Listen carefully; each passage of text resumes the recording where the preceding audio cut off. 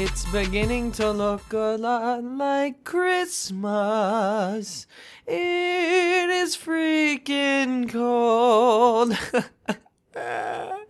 How's it going, everybody? Thank you to the University of Northern Colorado for that fantastic ad before the episode. My name is Fred Koepp. I'm the host of this here podcast, which is all about pumping teachers up for the week ahead. We are getting closer to Christmas, and the episodes keep getting better and better. What's up? Today we have Daniel Blanchard on the show. Now, a little bit about Daniel. Now, he's an award-winning speaker, a best-selling author. He's an educator, as well as a two-time junior Olympian wrestler and two-time junior Olympian wrestling coach. He grew up as a student athlete. He has 7 degrees. He currently teaches special education and social studies in Connecticut's largest inner-city high school, where he was chosen by the AFT-CT as the face and voice of educational reform and is now on the speaking circuit for them. This guy is just a gem. He's a joy to have on the podcast. He's exciting. He's pumped up. He's positive, and he has some wonderful tips and strategies that you can start implementing today that will not only boost your mood, but it will help your students and impact them as well. So without further ado, enjoy today's episode. All right, everyone, welcome to another fantastic episode. We have another amazing guest on the show today. His name is Daniel Blanchard. What is that? French, yes? Yes. The Blanchard. The Blanchard is French, but most of my friends call me Blanchard. And either way is acceptable, Fred. Awesome. Well, he is actually in Connecticut right now, and he is a speaker and a teacher and a dad. I mean, this guy does it all. First of all, what do you teach? What do you speak about? And what's your favorite part about parenting? Okay, boy, Alfred, that's a great set of questions. So how you said I kind of do it all. Many times I think I'm pretty close to doing it all. I believe that I've been teaching in Connecticut's largest inner city high school. And the New Britain School District. And I've been teaching special education and history. Believe it or not, I teach both. I go back and forth all the time between the two of them. And I've had quite a journey over there, Fred. I mean, I've actually taught special ed and regular education at the high school, middle school, and elementary school levels. Mm-hmm. So I've had a lot of different speaking experiences or teaching experiences. And when it comes to speaking, it's just as wide. I speak about teenagers about leadership, and then that kind of trickles up till I talk to adults that are maybe serving teens, such as teachers and parents, educators, community leaders, small business leaders, all those sort of anybody's looking for leadership, so I speak to all of them. And like I said, I just threw in there, as I said, educators, parents. I mean, I also write multiple books. I have teen leadership books. I have academic books for educators. I got parenting books coming out. I got professional speaking books for authors, how to become a professional speaker and broaden your influence for authors. So I do so many different things, Fred, and I got to tell you, being a parent is an amazing journey. It's a very humbling one. I mean, you have every single day, you have many opportunities to do something wrong and be humbled, Yeah. And that's so true that every single day that does happen. But what happens is, as an adult, as a mature adult with hopefully a lot of social, emotional intelligence, you get over it, and you keep going forward. And you keep in front of you what's good for my children or my students or my athletes or, whatever the youth are that are sitting in front of you. Mm-hmm. What's good for them. And if you keep that in front of you, what's good for them, you have a lot of joy, watching your children, develop. Mm-hmm. And the little things they do that just amaze you every day. In fact, as I said, every single day, parenting gives you a chance to be humbled. So does coaching and teaching. But it also gives you a chance every single day to be amazed at what our youth, how they develop, and it's just so much fun watching them do that. Wow, yes, and something you mentioned there, you said coaching. I forgot to mention, you are a football coach and a wrestling coach as well. Wrestling, a lot of the U.S. is big on wrestling. I know growing up in West Texas, it wasn't even a thing. What is your favorite part about coaching? Again, I think about how many times kids come in green and, they step on that mat. And there's nowhere to hide, nobody to blame, and they got to take their beatings. And when it's just part of the process, Fred. Right. So, and when they take their beatings, it just doesn't physically beat them up; it mentally and psychologically beats them up. And that kid may not come back tomorrow. So, but the thing is, there's no way of getting around it. I mean, you got to go through it. You got to pay your dues. And my job is to make sure that I emotionally build that kid up, build that relationship, and I let that kid know, listen, dude, I'm in your corner. I'm always in your corner. You come back tomorrow. All right, you come back tomorrow. Things are going to be better tomorrow because I'm going to teach you some more stuff tomorrow. And I love watching that kid who may be timid, afraid, maybe embarrassed. I love watching that kid put their trust in me and say, all right, coach, I'll be back, but please help me. Definitely. Because I don't want to get beat up like that again. No, I feel you on that. Wow. That's really cool, though. And that's kind of true just for life in general, isn't it? There's no way around it. There's going to be bad times. There's going to be hard times. There's going to be times when you don't really know what's next or what you can do to make it better. But you just got to keep going back. You just got to keep going back. And I got to tell you, being a teacher and a coach is wonderful because you get these kids, let's say, that are in your classroom and they don't really know you. You know, you're just like their teacher, right. Especially if it's early in the year. You know what I'm saying? And then when they do get to know you, they only know you like in the teaching capacity. And so if they come up like your wrestling team or football team or whatever it may be, you know, you get to build a relationship deeper with that kid because they're getting to know you in a better capacity. And if it's the sport of wrestling, put them on the mat and you pin them a few times. And they're like, holy crap, my teacher's pinning me. You know what I'm saying? My teacher's like beating my butt and I can't freaking do anything about it. So there's like a whole new respect for you and a whole new of them opening up their eyes and ears and saying, okay, I'm ready to be the student, whether it's on the wrestling mat or whether it's in the classroom. Now I'm ready to be the student. Now I'm ready to learn because you totally caught my attention. You got my respect now.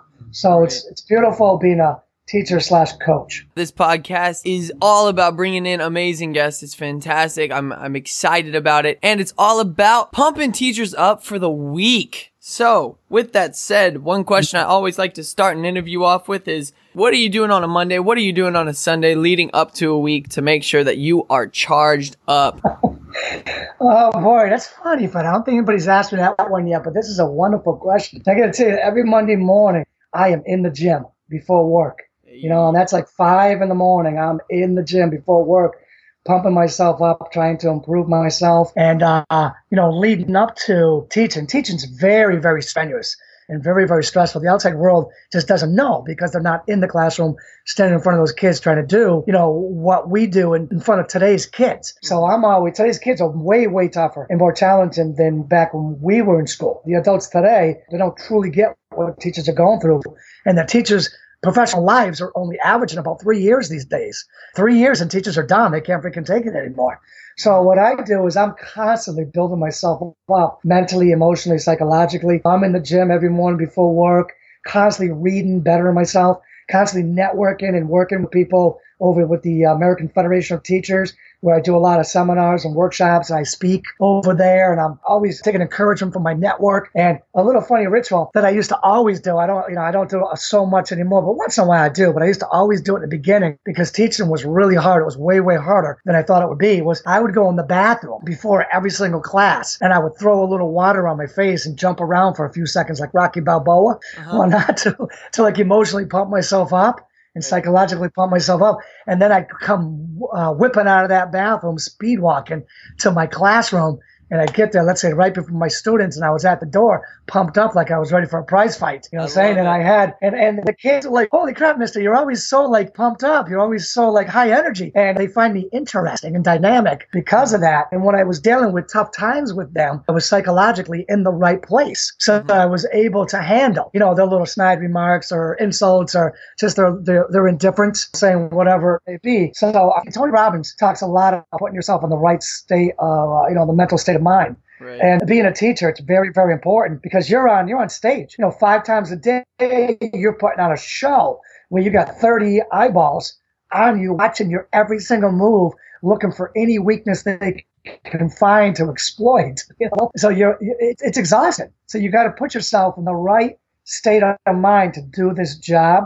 And those are just some of the things that I do, Fred. And I guess it's working. Getting a little bit of movement, getting your blood circulating before you start and go into something where you're going to have to be extremely focused. I've had a couple of teachers actually of the younger ages come on to the show and say the first thing that they do in the morning is they make their kids do this like random dancing stuff. So they get them moving, they get them up. Yeah. Actually, when I start my presentations, that's how I started. The first like 10, 15 minutes are really interactive, really like there's tons of movement in it. And it just kind of gets everybody like, whoo, all right, we're ready to go. Let's do it. Let's do it. Let's do it. So there's definitely something to be said about that. Absolutely. And going from class to class like that is even better. Breaking it down, that allows you to have that energy throughout the entire day and kind of reset after every period. Next thing I wanted to ask is what's something that you do that's kind of unique that maybe other teachers could learn from? Well, I'm going to tell you, Fred, it's like a mindset. And I know a lot of teachers are going to totally get what I'm going to say next about that. But over the years, from time to time, you still find a teacher that kind of has a little bit of like, they're stuck in their ways. They have a little bit of the old mindset. They still believe content is king. And listen, I am so onto how important content is. I mean, I got 14 years of college, 7 degrees, and I study my content nonstop so that I can fascinate my students and intrigue them and get them so involved and love the content part of this. But where I'm going with this is that some teachers, every now and then I hear them, they get so annoyed with the students, which is very easy to do these days. Students are different these days. Yeah. You know what I'm saying? So it's so easy to get annoyed and sometimes just outright mad at the students because of the things they're doing, the things they're not doing, their attitudes, their behaviors, all that stuff. And I hear them saying something, about they're mad at the kids or whatever, and they're saying like, I teach math. Like I teach math or I teach English or whatever. And I tend to come back sometimes in the nicest way that I can. I go, really? I go, because I teach kids. Oh, yeah. And I teach kids social studies. Like I don't teach social studies. I teach kids. Right. You know what I'm saying? So what I do is I put the kids center, front, and I realize it's them. They are what's important. Not that I know 101 facts about the War of 1812. I mean, they don't give a crap if I know 101 facts about the War of 1812. As far as they're concerned, it's boring. You know what I'm saying? So they don't care. But when they know that I care about them and their own development, then I can start bridging them into paying attention to the content. And then this the content's like secondary almost. And then once I got that bridge and I'm bridging them into the content, then I can fascinate them with what I know about the content, make them giggle, make them sad, make them laugh, make them angry through the content. And I got them hooked, and they're not going to forget. They're not going to forget the content when I put it in that way. But I can't start with the content first, because when I start with the content first, they're just like boring. They don't care. Definitely. They don't care. So I teach kids first, then the content second. So that's the mindset. And I know a lot of teachers are there, but for some of the teachers that are not there, something that they want to try. That's really an interesting thing, because that's the kind of thing, speakers like you and I and other speakers, that's kind of what we look at too, is like, if I went into a speech and I went in and I just started with my main point, I just went in, I was like, how are you? If you need anything, let me know. Like the first one acknowledges, the second one accepts. They'd just be like, what are you talking about, dude? Like, who is this guy who's this random guy that just came to my school and started preaching at us? Like, that's not cool. But if I start by like interactions and I start with drawing them in and I mean, just caring about them and their happiness, they get drawn in. They're like, okay, well now we have to, now we should probably listen to this guy because he's cool, and you don't not listen to your friend. I mean, I'm not trying to say as a teacher you need to be everybody's friend. That's definitely not what I'm trying to say. But what I'm trying to say is you do want to establish that rapport, even with elementary students, even with high schoolers. If I just went in and tried to tell my boys that I coach soccer, if I just went in and tried to tell them how to play it, they'd look at me like I was crazy and be like, and you are? Yeah, no doubt. I always try to remind educators that we are in the people business. I mean, that's what we are. Education is the people business. And sometimes teachers lose sight of that and they think that we're in the content business. I mean, that's secondary. We're in the people business. And then when you kind of go up the food chain a little bit and you get in with the school administrators, the vice principals, etc., many times they lose sight of it, that we're in the people business. And many times they think that we're in the data collection business. Yeah. And it's like, but no, we're not. It's like, I don't care if you're an assistant principal, or superintendent, or whatever you are. We're still in the people business. And these people, these educators that climb up the ladder, they just get swamped by data, and it just becomes all consuming. And then before they know it, they're in the data business, and the people business is kind of falling by the wayside. And then they're having trouble getting people to follow them, and they're wondering why. And it's like, well, because you lost sight. You lost sight that education is a people business. So whether you're an administrator trying to get your teachers to follow you, or whether you're a teacher trying to get your students to follow you, or as you were saying, Fred, a coach trying to get your athletes to follow you, or even a speaker on the stage trying to get your audience to follow you. And you're trying to educate them on something that will improve their lives. It's like we are in the people business, and sometimes we forget that, and we can't. We got to remember, we're in the people business first. Definitely. Right before the break, just real quick, because we're actually almost at the break here. What is something that you have failed at, and what was the solution? So we all have failures. What is something that you failed at, and how did you react? Okay. That's a good one. I remember there I was, a young teacher. It was probably my second, third year teaching. And I got to tell you, Fred, I almost quit so many times. Teaching was so much harder than I thought it was going to be. I started off as a wrestling coach first, and my wrestlers just did what I told them. It was wonderful. And then I got in the classroom, my students were refusing to do anything I said. And I was like, what the heck? So I'm probably maybe my second, third year teaching. And me and my wife and my little baby girl were in the checkout line at some store, Walmart maybe. The cashier is one of my old students from 2-3 years ago, whatever it is. And she's like, Mister, do you recognize me? And I'm looking at her and I'm like, yeah. I go, you were one of my students a few years ago, weren't you? And she goes, yeah. And we talked for a few seconds. And then she goes, hey, Mister, you really didn't know what you were doing, huh? Oh, man. Yeah, it was embarrassing. It was humbling. She's saying it in front of my wife and my little baby girl. And Fred, I'm just looking at her, and I just get sad, and I just shake my head. Yeah, you're right. Like that.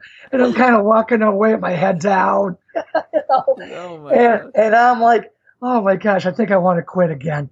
I'm like, this teaching thing is for the birds.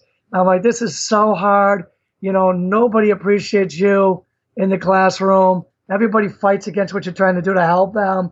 And then your former students embarrass you in front of your wife. You know what I'm saying? It was crazy. But the thing is, Fred, what I did about it was that every single day when I was driving home, white knuckling my steering wheel, saying, I'm not going to quit. I'm not going to quit. I'm not going to quit. I'm not going to quit. You know what I'm saying? Yeah. I had it in my mind that one, I wasn't going to quit. And two, I was going to come back tomorrow and try to somehow make things better tomorrow. And it took years, Fred. It took years. But after years and years of having a stamina that I still wonder where it came from, I am now a really, really good educator. Yeah. And my students love me, and they talk about me all the time. And when I bump into them in public, they run over, and give me hugs and start bragging to my wife about me. So it's a pretty cool place I'm in now. But I could have quit a million times before this, and I would have never gotten to this place if I did. Wow, that is great. Well, hey, great first half of the episode. We are going to take a really quick break. Thank a sponsor. We'll be right back.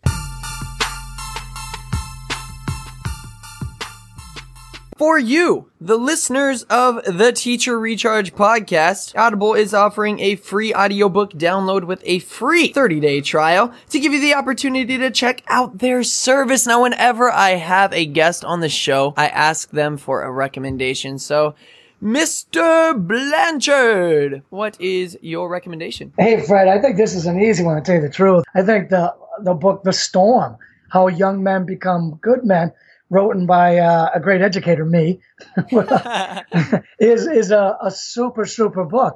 It's a book about a struggling teen. There's a lot of them out there. So I think that the teens out there, educators out there would definitely benefit from a free copy of the Audible book of The Storm, How Young Men Become Good Men. Awesome. If you would like to get The Storm or any of the other over 180,000 titles that they have to choose from for your iPhone, Android, Kindle, or MP3 player, you can just go to audibletrial.com/teacher recharge. Once again, you could take your little butt over to audibletrial.com/teacher recharge and take advantage of that free audiobook and 30-day trial. Peace.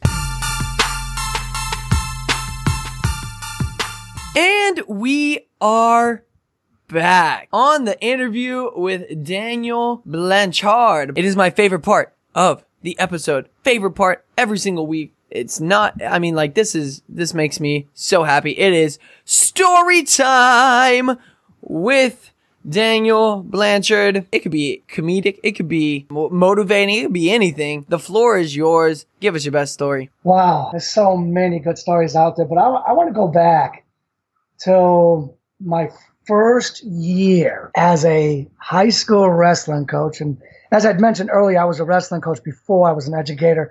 And because I enjoyed wrestling so much, that's what made it so I became a teacher, because I had no intentions of becoming a teacher. But being a wrestling coach was so awesome that I just figured that the next logical step was to become a teacher. And that's what led me to where I am today.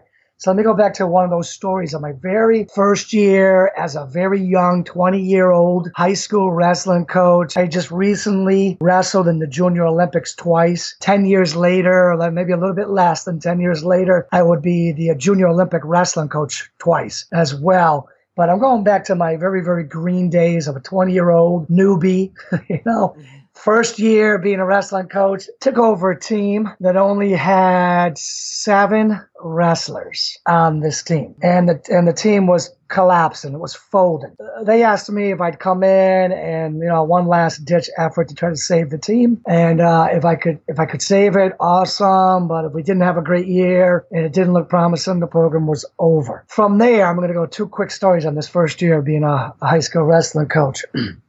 Was because there was only 7 kids. No kid had placed in the States and been to the state open in a decade. We were going to pretty much lose every single match. But here's the deal. Because there was only 7 kids, we had to forfeit 6 weight classes. So 6 times 6 is 36 points. So we were down 36-0 before the match, before the meet would even start. So we were pretty much going to lose almost every single match. And because we only had 7 kids, we actually won our very first match of the year, lost every single other match during the year, and then won our last match of the year. So we had great bookend victories, right? But here was the beautiful thing. 2 beautiful things here. One, because we only had 7 kids, those 7 kids spent the entire 2-hour wrestling practice wrestling with me. And I kept correcting them. And they all looked at me like I was some god of wrestling, which in those days I felt like that. But, but they... And they admired me and they wanted to be me. And so they were very, very open to correction. And so 3 months later, we're in the States. Now, remember, no kid on that team had placed in the last 10 years. Mm-hmm. So 3 months later, we're in the States. 4 of them placed in the top 3 and qualify for the state open. And I take 4 of the 7 to the state open. And one of them, who I'm going to talk about next, this boy Jason, he was our 98-pounder during the season. But, he only weighed like 90 pounds. So he was having a really rough time because, that's a lot of weight for that weight class.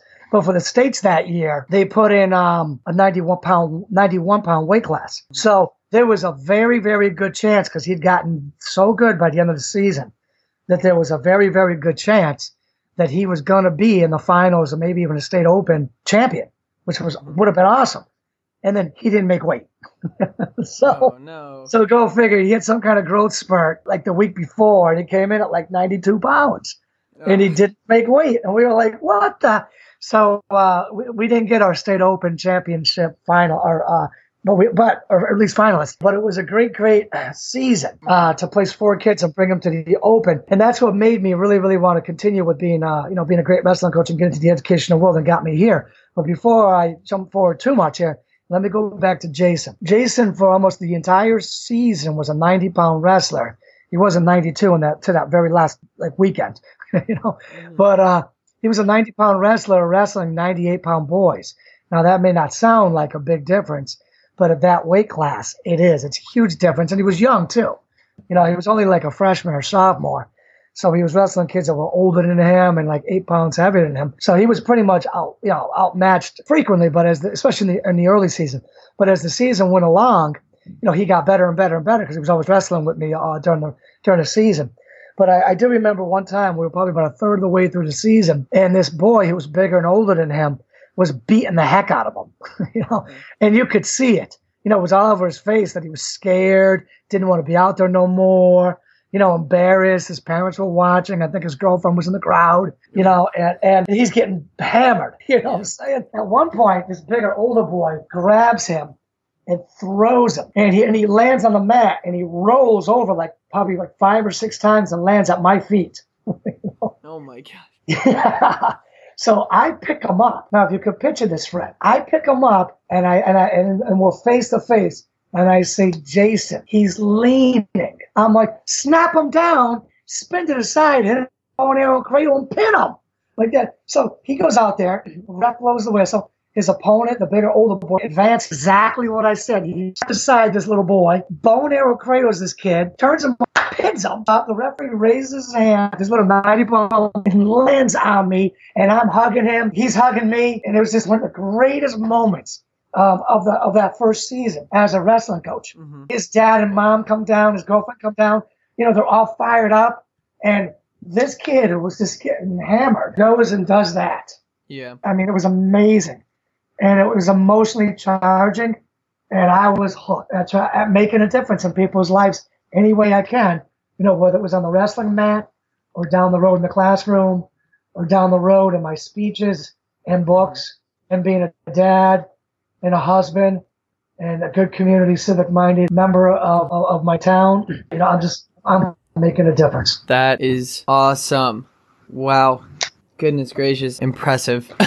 And it's really cool. I always like to hear people's stories because you're obviously a very motivational, very upbeat, positive person. And I really like to hear how that sort of thing kind of developed you into the person you are today, which is awesome. So real quick though, we are actually running out of time here. So if people want to get in touch with you, or they want to find your speaking or anything like that, where can they do that? Oh, yeah, I'm all over the net. Right, so they can go to danblanchard.net, or they can go to granddaddysecrets.com. They can Google Dan Blanchard or Daniel Blanchard, author, speaker, whatever, everywhere. Google Granddaddy Secrets. I'm everywhere. I have all the social media, Facebook, Twitter, Google+, LinkedIn, Instagram, Pinterest.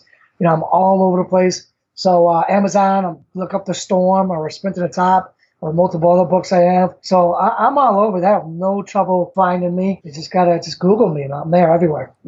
Google me. Oh, I love it. And it actually won't even be that hard because we'll go ahead and put some links in the description. So wonderful. You can find out more about him. Hey, thank you so much. If you listening have a suggestion for someone who might be great for this podcast, or if you yourself might be great for this podcast, go ahead, email me at teacherrechargepodcast@gmail.com. Once again, that's teacherrechargepodcast@gmail.com. I'd love to hear from you. Also, if you'd like to learn more about what I speak about, the love and success approach to leadership, you can go to fredmotivates.com. You can also follow the podcast there. You can listen to this on iTunes, Google Play, Player FM, Spotify should be up. So thank you so much for listening. Please leave a rating or a review if you don't mind. Just as long as it's nice, because honestly, Daniel and I, we don't have time for your crap. All right. So thank you so much for coming, Daniel. And, this was an awesome interview. Well, thank you, Fred. I had a great time.